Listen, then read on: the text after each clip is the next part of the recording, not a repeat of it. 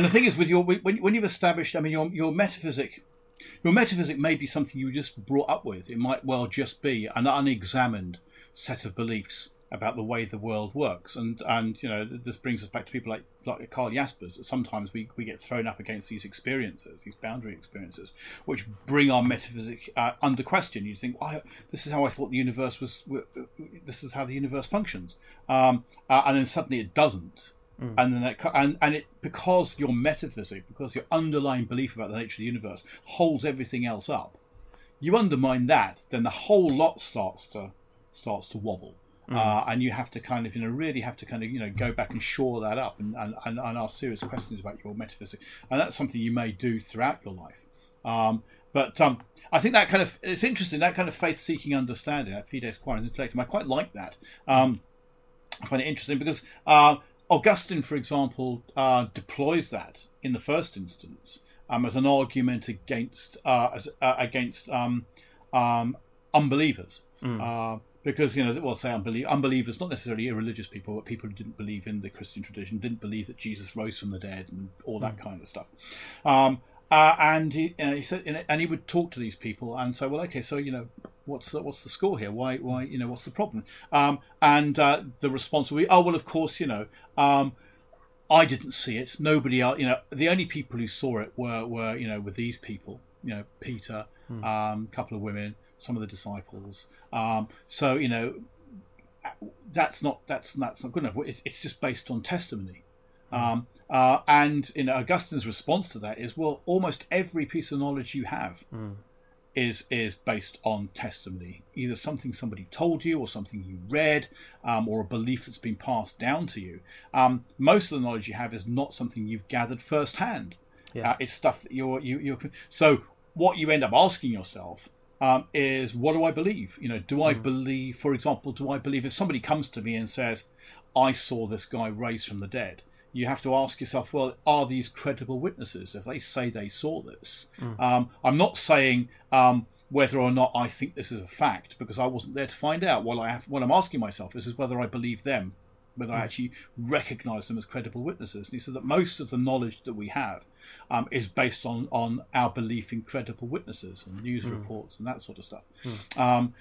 So there's a lot of faith commitment, and people like post-critical people like Michael Polanyi and so on, and existentialists and postmoderns and all those sort of people all have that that understanding that there is no absolute metaphysic in the sense that Plato was convinced of, that somehow philosophically you could engage with the architecture of the universe, the forms, and if you studied hard enough, you could in some way perceive them, see these ideal forms as a an absolute map of the universe, and then everything makes sense, and then you can start building an absolute concrete philosophy. Most philosophers are saying we don't have that. I mean, even Descartes. I mean, Descartes, as we know, systematic doubt, and this is precisely what he's saying. He's saying, well, everything we think is the case, all the kind of beliefs we claim to, all the concrete knowledges we claim to have, they could be lies. It's that it's Picard being interrogated by the Kardashians. Kardashians. Kardashians are the big booty guys, and Cardassians are the rapacious Star Empire guys, right? And it's how many lights can you see? Yes. Well, and eventually, Picard says, well, after more and more indoctrination, eventually it got to the point, not only was I prepared to say there were 5 lights, it got to the point where I could actually see 5 lights. It's why did I say that? There was a very good reason for me saying that. It was sort of... Yeah, Descartes. So Descartes says, we could be being misled. The famous there could be an evil genie, there could be some subversive god, there could be somebody tampering with our perception. We're only limited. We're limited to what we can see and hear, and the range of our perceptions. So you take your glasses off, you can't. I take my glasses off, I'm not entirely sure who I'm talking to here at the moment. So it's very much to do with our data receptors. As far as Descartes is concerned, we may not be perceiving the world accurately at all, and the only way he gets round that, as we've said in previous podcasts, is in a Platonic way. He introduces God. he comes up with an ontological argument, to kind of a self-fulfilling argument for the existence of God, and then is able to say, right, okay, we know God exists because of this. Do you think he believed it? Do you think he believed that himself? Oh, actually? I think he probably. Well, it's hard to know, isn't it? You can only believe. I mean, I think he needed it. Yeah, definitely needed it. Yeah, because unless he said, okay, we've got God there. God wouldn't create human beings whose senses would lie to them. God wouldn't mislead us. And so God guarantees that everything we see and experience is actually the real world. Yeah. Very similar to Plato, the forms, we can engage with the forms philosophically. Not everybody can do it, but philosophically, if you're trained, you can engage with the forms through some kind of mystical communion or some kind of philosophical meditation. And then you can start looking at the real thing, the real form, and comparing it to things in the world and get a better sense of how things how things work. But they all seem to need some kind of deus ex machina. They all seem to need some kind of transcendental arbiter to guarantee that. And for the most part, that is a belief. That's a kind of, well, let's just believe that's the case because we have to have some kind of benchmark. So I don't know. I mean, so if you were establishing a metaphysic, any idea? I mean, what would any idea what your kind of metaphysical underpinning would be in kind of basic terms if you were trying to design a? Well, the things that have to be for you. Yeah. I'm like. I do know what you're like. Yeah.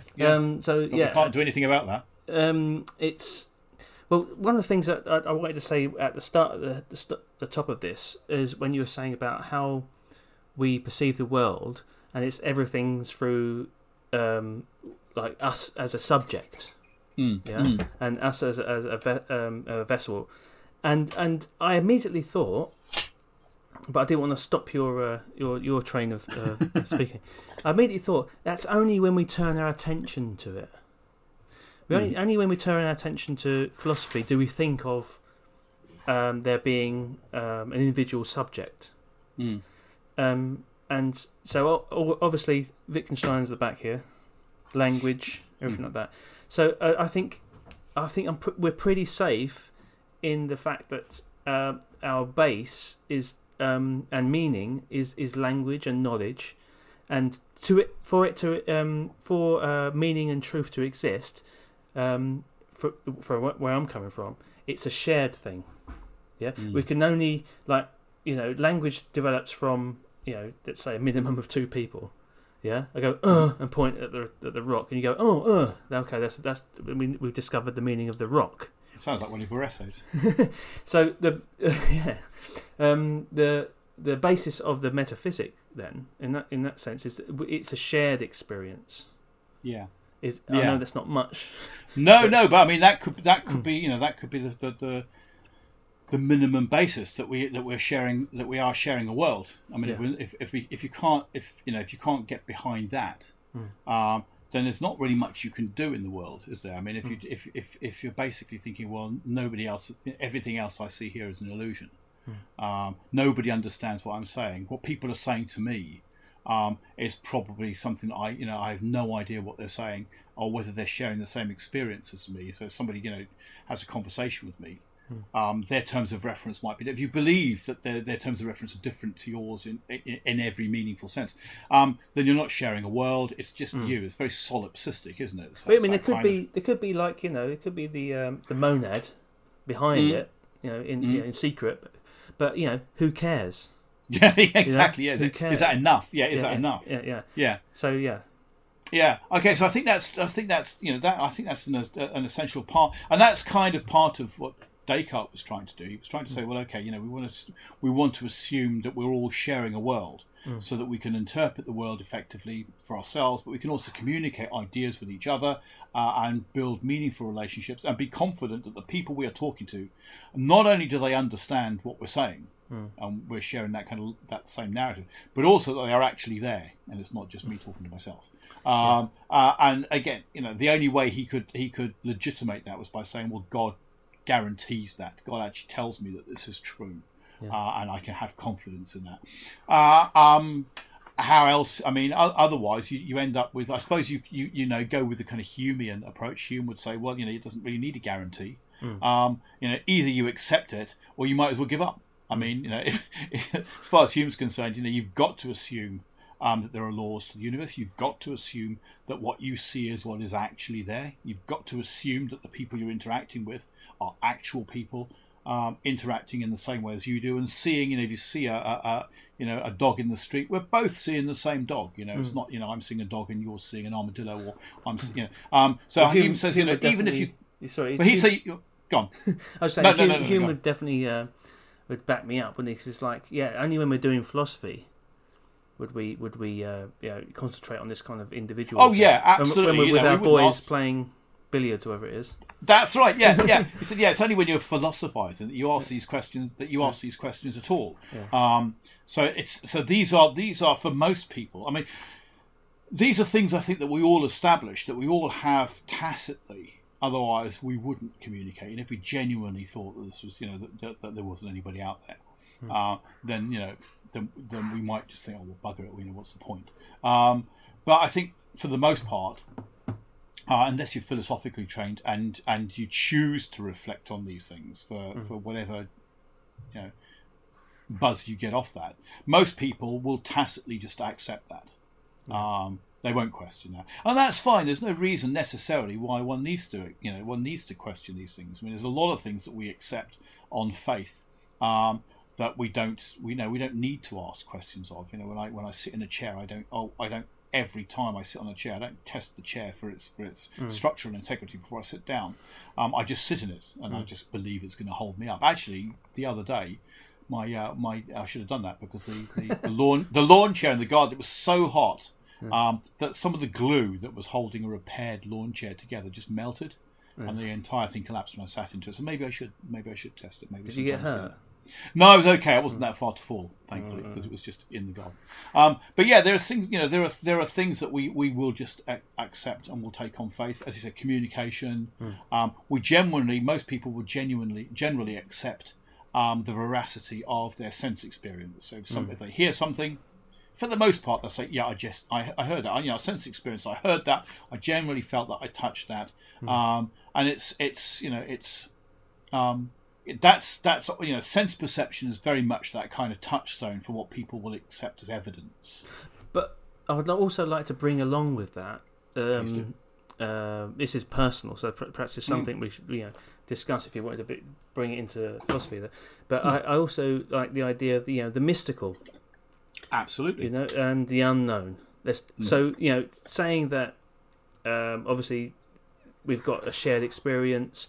And language is that is that thing that brings that meaning. There's also things that Wittgenstein again, things that can't be put into words, and we all accept that it's there. There's so much more going on, and it's fine in a kind of cool hippie way to bring that along with us. Yeah, absolutely, and that is again very much part of a person's core metaphysic. Whether you believe that there is anything that operates transcendentally.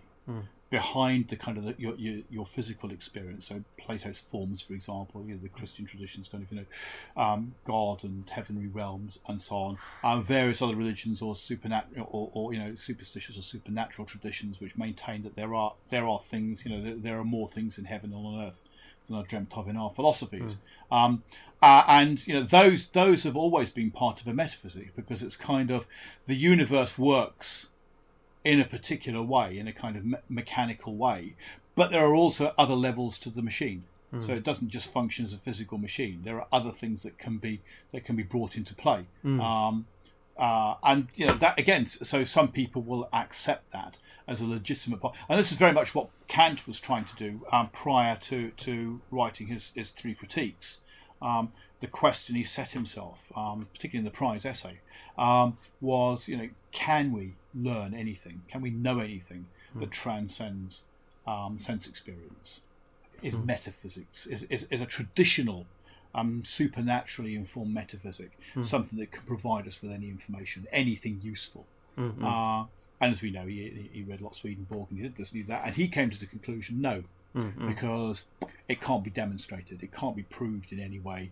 And if it can't be proved, then why would you put your weight on it? If you can't actually be absolutely sure in that kind of Cartesian doubt, you can't be absolutely sure that's going to hold your weight, best not sit on it. So he wasn't saying there is no supernatural. Kant was not saying there was no transcendental, but he's saying you can't. There's no way you can know.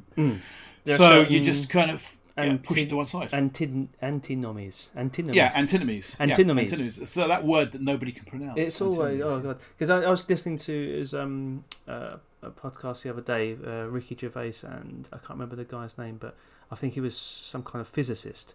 Oh yeah. So I like Ricky Gervais. He's a very hard atheist, isn't he?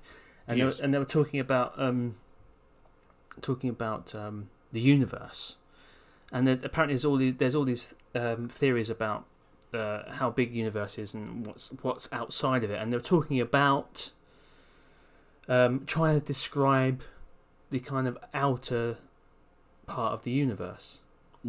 And they were kind of going back and forth, and obviously Ricky Gervais was like kind of frustrated, and I was kind of thinking, screaming in my head, you can't talk about it. This is what Kant was saying. There's things that that cannot be, you can't be imagined, can't be talked about. Yes.